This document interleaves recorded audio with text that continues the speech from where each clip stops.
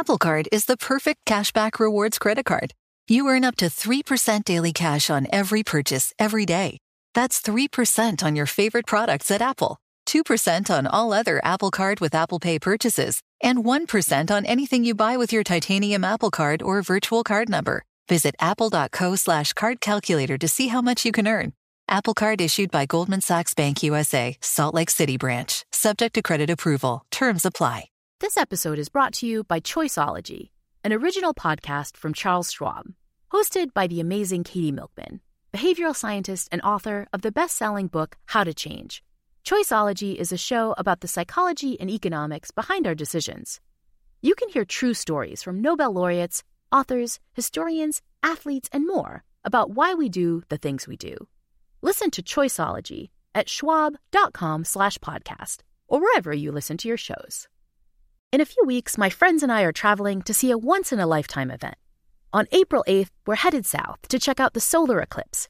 And as usual, while we travel, my entire crew will be staying in an Airbnb. Staying in an Airbnb always makes me feel a bit more at home when I travel. But during this trip, I started to think more about what would be going on with my home while I was away. Because when you're away from home, your place could be an Airbnb. Lots of people stay at an Airbnb without realizing that their space could be an Airbnb too. Your home might be worth more than you think. Find out how much at airbnb.com/host.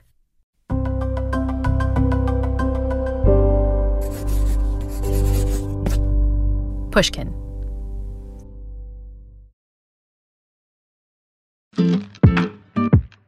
Earlier this year, I taught a class at Yale on the science of well-being and how we can apply research-backed strategies to live happier lives. Quiet. What we're continuing our discussion on today are the kinds of right sorts of thoughts that seem to make us happy. It was the same course that I had offered for the first time back in 2018. It's the one that got a lot of media attention and led to the creation of this podcast. But this time around, I added a new happiness topic. Worry, negative thought patterns, rumination, these are not good. They're not effective strategies, but what are some effective strategies for controlling our thoughts? Are there thought patterns we can use that aren't just neutral, but actively help us? My new lecture was all about strategies we can use to change our inner monologue and fight our inner critic. When my students reviewed the class at the end of the semester, they said this new lecture was the most useful part of the entire class. Pretty much all of the strategies my students found so helpful came from one particular book. This fantastic book by Ethan Kross called Chatter. It's all about useful strategies and ways you can talk to yourself in your head that improve well-being and also improve productivity. So when I invited listeners of this podcast to write in with questions about how to be happier, I wasn't all that surprised when we got a ton of questions on the same theme. How can we shut up that inner voice in our heads so that we can feel happier? And I knew exactly who to call to get some answers. My name's Ethan Kross. I'm a professor of psychology and management at the University of Michigan and the author of the book called Chatter, The Voice in Our Head, Why It Matters and How to Harness It. Today, we'll be diving into ways we can change the way we talk to ourselves so our inner critics can become our inner champions. You're listening to the Happiness Lab Listener Questions Special Edition with me, Dr. Laurie Santos. So, Ethan, the question I wanted to tell you about today was from a listener called Buttery Brannigan, who I learned actually isn't a person named Buttery Brannigan, but is the Twitter account of a YA author duo, Beth Buttery and Patricia Brannigan. But we're just going to call them Buttery Brannigan for now. Buttery Brannigan asks, "Hey, Happiness Lab, help me. I want to stop all this negative self-talk and finally learn how to love myself. Please help." The reason I love this question so much is I think Buttery could mean two kinds of things by how to stop all this negative self-talk, right? One is all the negative self-talk in your head, right? Like rumination and worry and all that stuff. But then a second thing she could mean is the negative self-talk, right? Like the bad things we say about yourself. And one of the reasons I was so excited to talk to you is that you're a guy who has studied both of these, so you can help us. Let's start with this idea of the negative parts of our self-talk, right? Like Buttery's not unique here. A lot of us have stuff going on in our heads that doesn't feel so great, kind of feels pretty sad or fearful or just generally pretty negative, right? Yeah, absolutely. I mean, I hear this question a lot. So Buttery Brannigan, am I getting the name right? Yeah, that's right. Buttery Brannigan, you are not alone. Actually, just knowing that hopefully is a teensy bit empowering. I think it's really important for us to normalize the experience of negative emotions in general and negative self-talk as well. One thing that I know you believe in, Lori, and have talked about before is that negative emotions in and of themselves aren't a bad thing. What we do want to figure out how to do is keep those negative emotions in check because like Buttery Brannigan. Buttery. Yeah, well, let's call her Buttery. Yeah. Buttery Brannigan. I kind of want to master the Buttery Brannigan duo. I love it. Like I'm guessing they have experienced many times, which motivated this question, like those negative emotions can often morph into rumination and worry. And that's when they can get really dysfunctional. I want to talk about why we have such negative chatter. Like a lot of times it's just, going over the same problem again and again and again. I think we have this sense that it works, right? If we could just think about it and think about something that's going on in our lives, that we'd feel better. But you and others have found that evidence suggests that that's not the case. A question I get a lot from people I talk to is, how can I just stop talking to myself? I just don't want any more negative self-talk. I just want to be in the moment all the time. That's it. And I like to remind folks that, your inner voice, which is the basis of all that we're talking about here, our ability to silently use language to work through problems, this is a fantastic tool. In fact, people who lose the capacity to activate their inner voice through experiences like strokes, they suffer enormously. And so the trick is, how do you figure out how to wield this tool more effectively? You've also found that when we don't wield it effectively, especially when we get stuck in these really awful rumination and worry loops, there can be these really bad consequences to this. So let's talk about some of the bad consequences to the negative chatter. I genuinely think, based on what I know of the science, that chatter is one of the great challenges that we face as a species because of the negative consequences that it has for us across domains of life. First, it makes it really hard for us to focus. Well, that's going to make it really hard for you to do a range of things. It's going to make it hard for you to read for fun, to focus on that report, or even to pay attention to that person across the table who is talking to you. I am willing to admit, and this is a shameful moment in my life, but there have been episodes when I'm sitting at the table with my family and I've got youngish daughters. They want nothing more than to tell me about their day. I should feel really lucky that they want to talk to me. I'm told that will end at some point in the near future. And sometimes they tell me stuff and they talk for like 2 or 3 minutes. And then when they're done, I ask them a question about what happened to you today. And they just told me. And they're like, Dad, that's an example of chatter consuming our attention. The other way that chatter can undermine us is by leading us to choke under the spotlight. There's a great phrase I love that captures this. It's paralysis by analysis, right? And so here the idea is that a lot of the things we do in our lives are these complicated behaviors that we've learned to execute automatically. So take a gymnast like Simone Biles, who is on her floor routine doing triple flips and handsprings and smiling and all sorts of other complicated stuff that is hard for me to wrap my head around. Simone, through practice, has learned to do those behaviors automatically without thinking. If she starts to experience the negative self-talk, if she starts to focus on her behavior, am I doing a good job? Did I do that well? What that does is it zooms her in on the individual pieces of that behavior. So she starts hyper-focusing on whether she's running fast enough as she tries to execute the somersault or smiling enough. And once you start zooming in really narrowly on the specific parts of something complex, the whole thing unravels. And this actually happened to her last summer in the Olympics. She actually dropped out on the grandest stage, which was quite remarkable. And it's particularly bad because it really deeply affects our physical health in ways that I think we often don't think, right? Like I forget that I'm just worrying about some, thing about my job or what this person thinks about me, but that's having real consequences for my body. So here's what we have learned. First, I'll do a tiny bit of myth busting here. Lots of us have heard that stress kills. I like to point out that is not actually correct. Just like other kinds of negative responses or experiences, stress in small doses, really, really useful. You want to be able to experience a stress response. It helps us deal with threat. What makes stress toxic, though, is what makes some of those other negative emotions we experience toxic, which is when it becomes prolonged and extended over time. That's when stress starts to exert a wear and tear on your body that has been linked with physical maladies like cardiovascular disease, problems of inflammation, and even certain forms of cancer. One of the key culprits in perpetuating those stress responses is our chatter. Because what happens is we experience something truly stressful and aversive in our lives. Like, let's say you and I get into a heated altercation.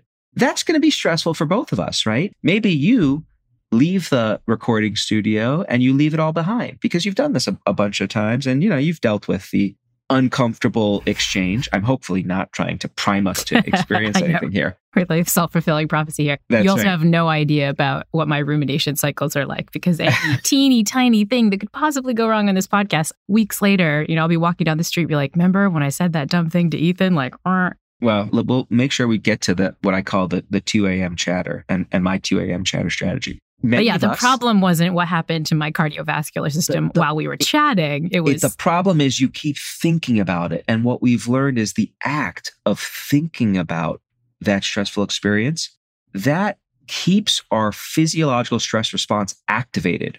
That is not a good formula for health and longevity. And so all these negative consequences make me at first think that Buttery's right. We should find a way to stop these things. But you choose to say that we shouldn't stop the negative chatter. We should, in fact, harness it, which I think is interesting for two reasons. One is that we want some negative chatter, which is important. But the second is that, we can control it. And I feel like this, for me, was one of the deepest insights about the human mind that has really changed my life, which is that we are not our thoughts as they are right now. We can move them around, which is in some ways kind of incredible and an insight that not all people ultimately get to. I think it's really useful to distinguish between what we have control over and what we don't. So if you ask me, do we have control over the thoughts that pop into our heads at different moments in our life? I would say I know of no evidence that suggests that we can precisely control that experience. The flip side to that is, once the thought is activated, then we have enormous control.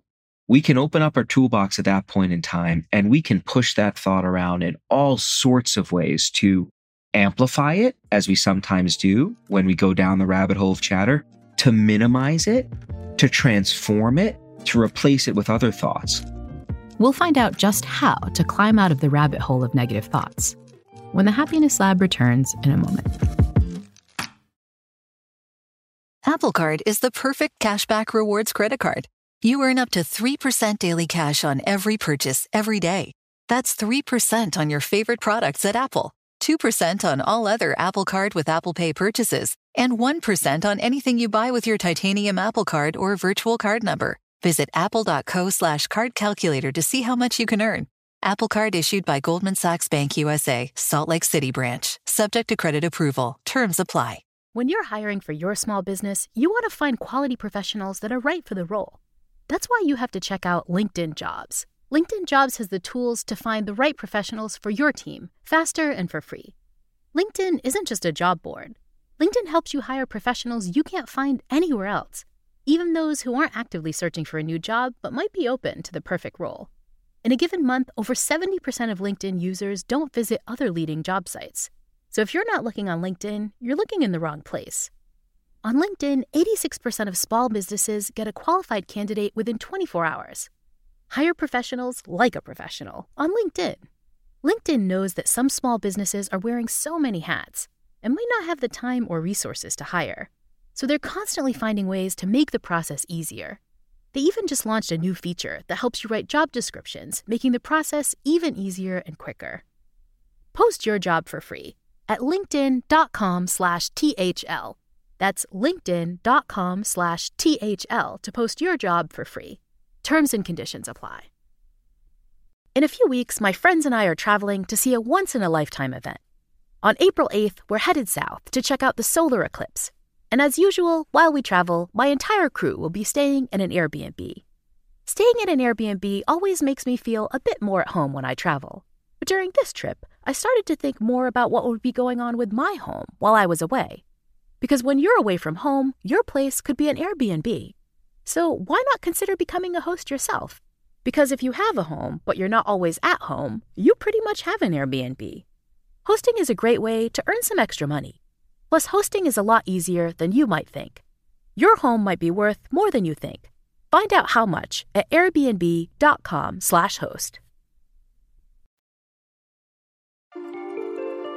You know, what's particularly frustrating about negative self-talk when we're like beating ourselves up is that even people that you would think have absolutely no reason to beat themselves up wind up beating themselves up. I just had this amazing conversation with Malala, Nobel Peace Prize winning global women's rights activist, who I thought should, be brushing her shoulders off of feeling like she's done amazing work and could kind of chill out with the negative self-talk. But what's amazing is she talks to herself in a guilty way too. She thinks, oh, I'm not doing enough, or I should be doing more. I'm not doing the right stuff.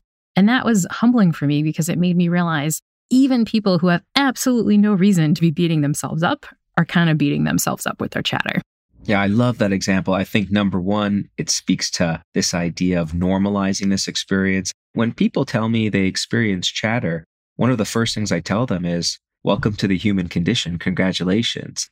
Malala is a great example to bring up, though, because although she may experience a lot of negative self-talk, and I didn't know that about her, she also appears to be pretty adept at using psychological tools to manage it. Maybe she's reading some of our research. I don't know. But actually, one of my favorite examples that I'll often present to audiences comes from Malala. What I'm talking about here is a tool called distanced self-talk.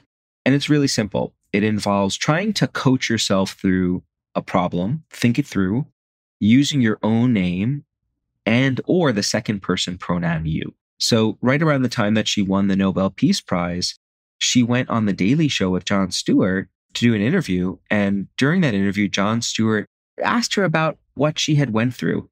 When did you realize the Taliban had made you a target? In 2012, I was with my father and someone came and she went on to narrate her internal monologue when she discovered that the Taliban were plotting to kill her.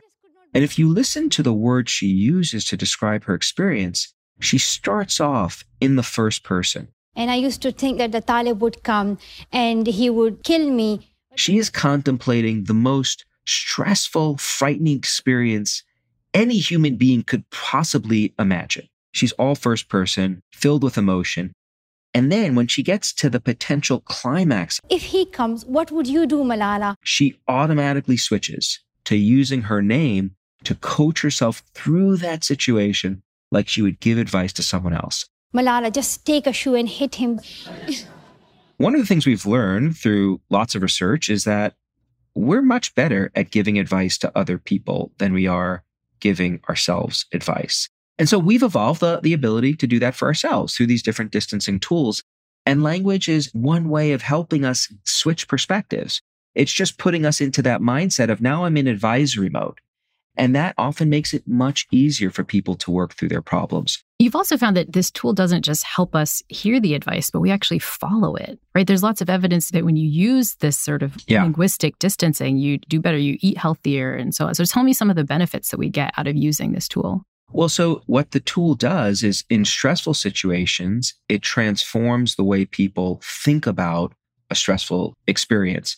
You can appraise the situation as something that you can't handle, like, oh my God, I'm never going to be able to do this. Or you can appraise it as something that you can manage. Like, yeah, I can do this. I've done this before.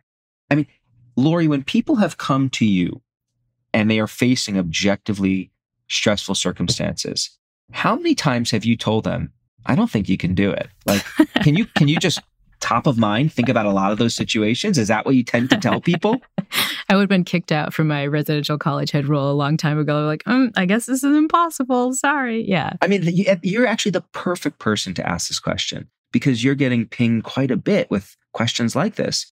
Am I making a leap to say that you are often trying to frame what students are facing as a challenge and then realistically marshaling evidence that supports the idea that they can manage it? Is that a fair appraisal? Totally. But what's amazing is when I do it in my own head to myself, that is rarely the direction I go. It's really like, oh, what an opportunity that I'm facing. Yeah. Instead, it's like, oh my God, how am I going to deal with this? That's because we get zoomed in. So when we experience stress, we zoom in so narrowly on the emotional elements of the experience that often drive our insecurities and fears and worries. But when we zoom out and we think about ourselves from that more objective standpoint, like we were thinking about someone else, we can often find solutions to our problems and ways of making sense of them that are often much better than the alternative, which is, I'm going to give the talk.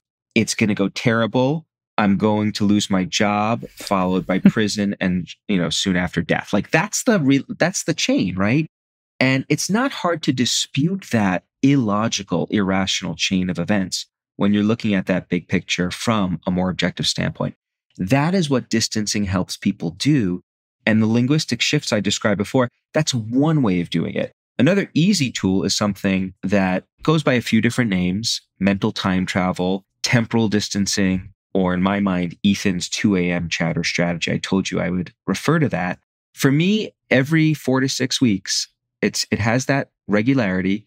I will wake up at 2 a.m., eyes wide open. I don't know why it happens, but there's chatter. There's a thought that, oh my God, what am I going to do?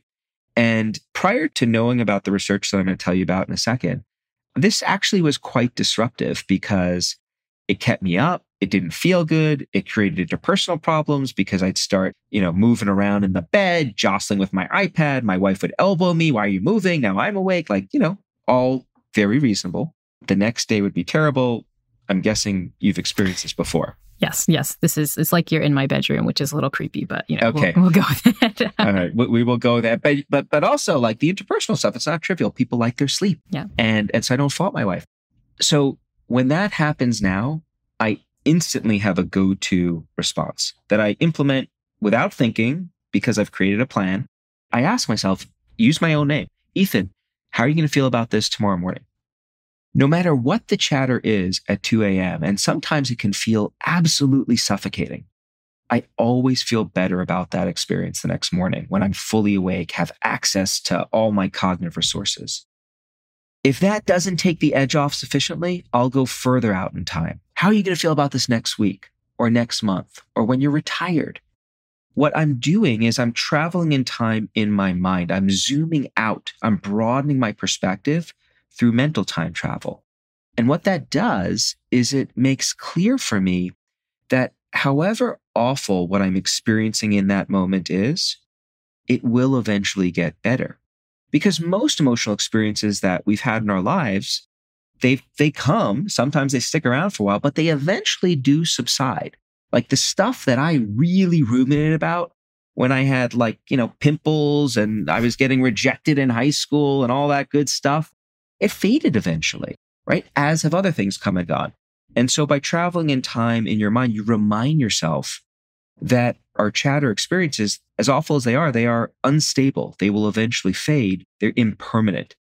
And that does something really powerful for someone mired in chatter. That gives us hope. And that hope is a powerful antidote. So far, Ethan has shared his top techniques for creating distance between ourselves and our negative thoughts. But what about the second part of Buttery Brannigan's question? How do I learn to love myself again? We'll be back with answers to that when the Happiness Lab returns in a moment. You say that, that's so soothing. It's like I'm listening to you on the radio. In a few weeks, my friends and I are traveling to see a once-in-a-lifetime event. On April 8th, we're headed south to check out the solar eclipse. And as usual, while we travel, my entire crew will be staying in an Airbnb.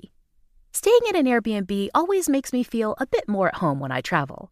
But during this trip, I started to think more about what would be going on with my home while I was away. Because when you're away from home, your place could be an Airbnb. So why not consider becoming a host yourself? Because if you have a home, but you're not always at home, you pretty much have an Airbnb. Hosting is a great way to earn some extra money. Plus, hosting is a lot easier than you might think. Your home might be worth more than you think. Find out how much at airbnb.com/host. This episode is brought to you by Choiceology, an original podcast from Charles Schwab. Choiceology is a show all about the psychology and economics behind our decisions. Each episode shares the latest research in behavioral science and dives into themes like, can we learn to make smarter decisions? And the power of do-overs. The show is hosted by the amazing Katie Milkman. She's an award-winning behavioral scientist, professor at the Wharton School of Business, and an author of the best-selling book, How to Change. In each episode, Katie talks to authors, athletes, Nobel laureates, and everyday people about why we make irrational choices and how we can make better ones to avoid costly mistakes. You'll learn about tools and strategies to help improve your decision-making, and a ton of other fantastic things about the mind. Listen and subscribe at schwab.com/podcast, or find it wherever you listen to your shows. What if there was someone who wanted to help you find a job? Not a website, but a person in your community that would help you for free. Choose Express Employment Professionals, and that's exactly what you'll get. Express Employment Professionals is the local jobs expert you can trust, and they never charge a fee to help with your job search. Go to expresspros.com to find the office near you, or download the Express Jobs app to get started. With a wide range of opportunities in a variety of industries, from welding to sales, forklift operator to customer service, the team at Express is ready to help you or someone you know take the next career step. Whether you're looking for a contract job for the summer or a new full-time role, turn to Express Employment. Interviewing with Express Employment Professionals can be as easy as a phone call, and one application with Express puts you in the running for numerous opportunities in your community. Don't go in your job search alone. Visit expresspros.com today.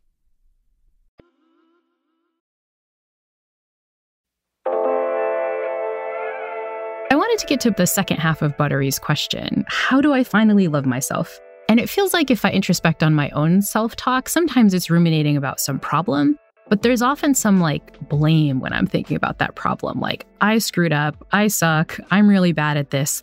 There's this negative self-focus to a lot of the chatter too. And this probably isn't unique to me and Buttery. I feel like there's lots of evidence that we can be kind of downright mean to ourselves in our chatter, right? Absolutely. I would say the meanness in very, very small doses can probably be instructive in the sense that it is okay to be a little bit critical of ourselves. It is okay to experience a little bit of shame or embarrassment or regret. Now, I don't think that's what we're talking about with Buttery's example, of course. She's talking about the more chronic negative internal monologue that can be a real downer. And so when it comes to how do you change the tone of your inner monologue, some of the same tools that we talked about as being useful for zipping us out of rumination are also helpful there. For example, to give ourselves advice like we would give advice to our friends and use your name to do it. That can be really helpful. Turns out when you transfer from thinking about an experience as a threat, oh my God, I can't manage this, to, yeah, this is something that you can deal with.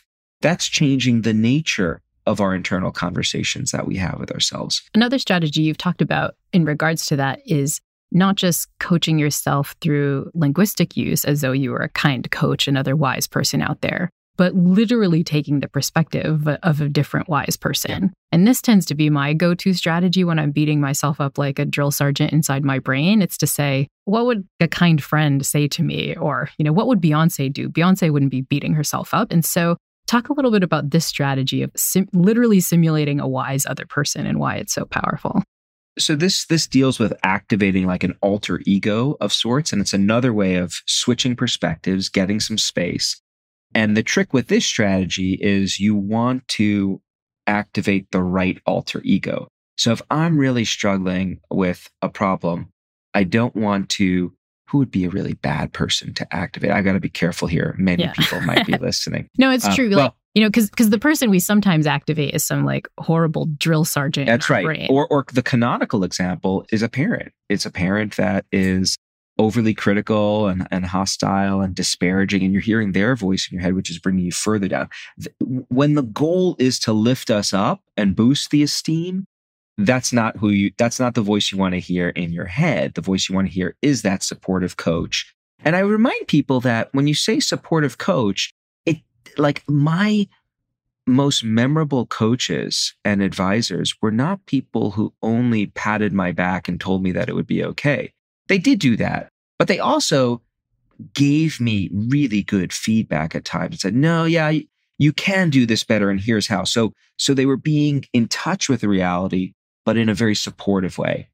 Another thing that we find is very effective is normalizing our experience, right? I think it is often when we're experiencing chatter and we're stuck also in those just really negative dialogues with ourselves, it's very easy for us to feel like we're all alone and no one else is experiencing this kind of negativity and is this hard on themselves.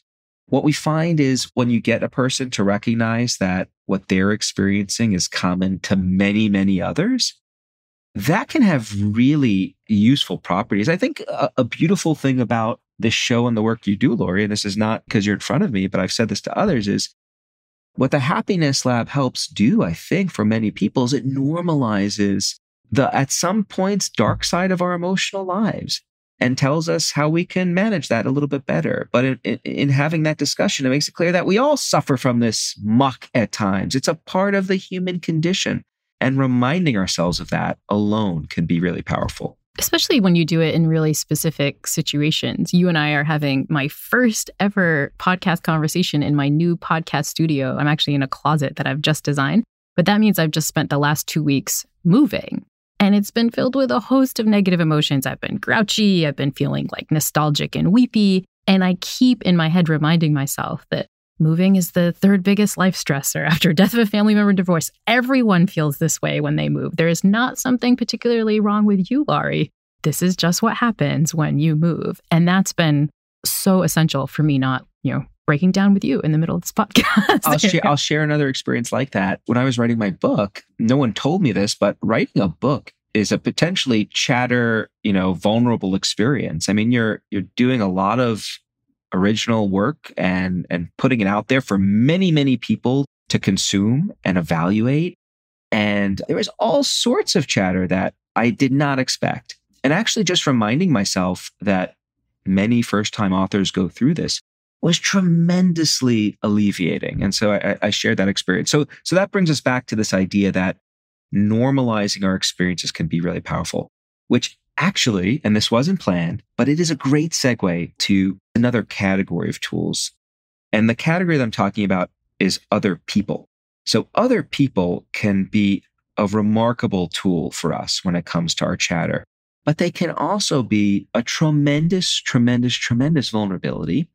And what's really tragic here is the way that many of us try to activate the tool of other people isn't always optimal. So there is this strong belief in our culture that when you're experiencing chatter, what you want to do is share your emotions with others, express, vent, right? Don't keep it bottled up inside. This notion of venting as a tool, it goes way back, like Aristotle talked about it. What we have learned about venting is that venting your chatter can be really good for strengthening the friendship and relational bonds between two people. The fact that you can call me up and complain to me about something that happened, which is on your mind, and I'm there, I'm willing to listen and empathically connect and hear you out, that's very good for our relationship. You will be more likely to call me again knowing that I'm there for you. But if all I do on the phone call is, "Oh, Laurie, that sounds terrible. Really? They said that? I can't believe, what did you do? How do you feel? Oh, I'm so sorry. That's really bad." If that's all we do, you leave that conversation feeling really good about our relationship, but we haven't talked about anything that's actually helping you deal with the chatter. The key to getting good chatter support is to find people to talk to who do two things. They do take the time to listen and hear you out. Establishing those friendship relational bonds, really helpful. But at a certain point in the conversation, they help broaden your perspective. They help normalize your experience. That's the formula for what I call a good chatter advisor. And I think we'd all be a lot better off if we thought really carefully about who those people are in our lives. Who are the 3 or 4 people that you can call when you're experiencing chatter who do both of those things for you? And so this relates to a final question I wanted to get in from a different listener, Olga Habri, who wanted to talk a little bit about toxic positivity, but not in the way I expected. She wanted to talk about toxic positivity in the context of giving chatter advice. And she notes, when someone else is feeling bad, the automatic response is usually something to the effect of, "It'll be fine," or "Look on the bright side." It feels terrible when someone doesn't want to acknowledge how you feel and just wants to paint over your sadness with fake happiness. And then she goes on to note that, "I read somewhere that toxic positivity can actually be selfish, that it's your discomfort with someone else's discomfort, and you kind of want to say things to get them to stop being so uncomfortable." And I feel like this is another spot where we can go wrong, where somebody, comes to us with like, "Please help me with my chatter." We say like, "Oh, no, it's fine. Just get over it. Look on the bright side," kind of thing. And that doesn't really help either. We need more parts to it than that, right? We want to be positive and supportive. That is important. But we don't want that to gloss over the need to actually provide important feedback and support.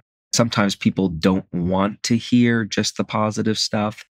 I think it's really important in these interpersonal contexts to recognize that this is a dance between two people, right? What I mean by that is you want to feel out the person in the situation, depending on who the person is and what the problem is. Sometimes it can be obvious, like when I'm talking with someone I know really well. Sometimes I can just read the situation. I see my opening and I know when to go into, well, I have an idea. Let me share it with you. But if I'm not sure, I will often explicitly ask. So sometimes I will ask my wife when she comes to me, hey, I have a thought. Can I share with you what I'm thinking? And sometimes she'll be like, no, like, no, this is just it. Yeah. just keep listening. I'm not ready. I need to keep going. At other points in time, she's like, yeah, please tell me what you think. So you want to feel that out and recognize that there is an art to doing this well.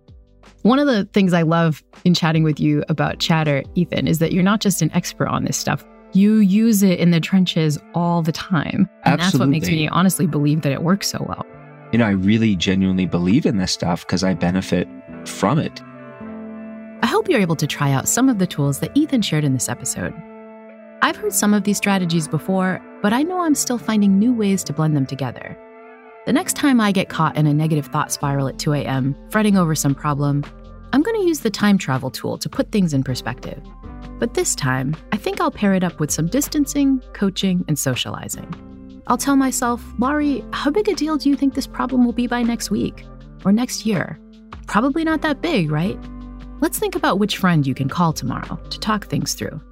I hope that'll be what I need to quiet down the chatter enough to get some sleep and dream up the topic for the next episode of The Happiness Lab with me, Dr. Laurie Santos. Big thanks to writer Patricia Brannigan for sending in this week's listener question. And special thanks to my expert guest, Ethan Kross. If you like the suggestions he gave us today, be sure to check out his amazing book, Chatter, The Voice in Our Head, Why It Matters, and How to Harness It. I'll be back next week with the final episode in this Listener Questions mini-season. We'll be exploring challenges we all face to life after lockdown.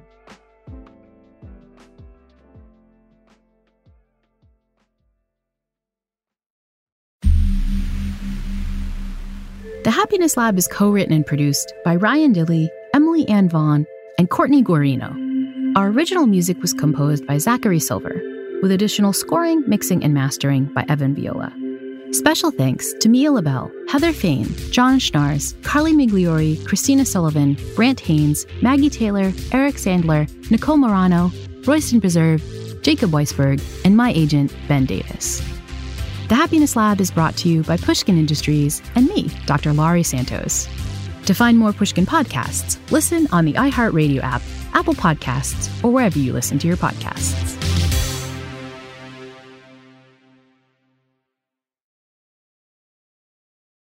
When you're hiring for your small business, you want to find quality professionals that are right for the role. That's why you have to check out LinkedIn Jobs. LinkedIn Jobs has the tools to find the right professionals for your team, faster and for free. LinkedIn isn't just a job board.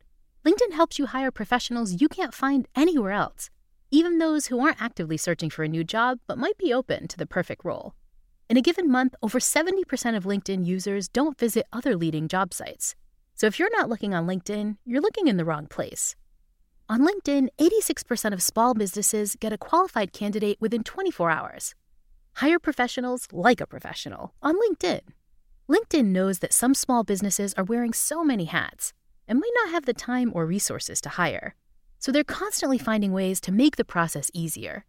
They even just launched a new feature that helps you write job descriptions, making the process even easier and quicker.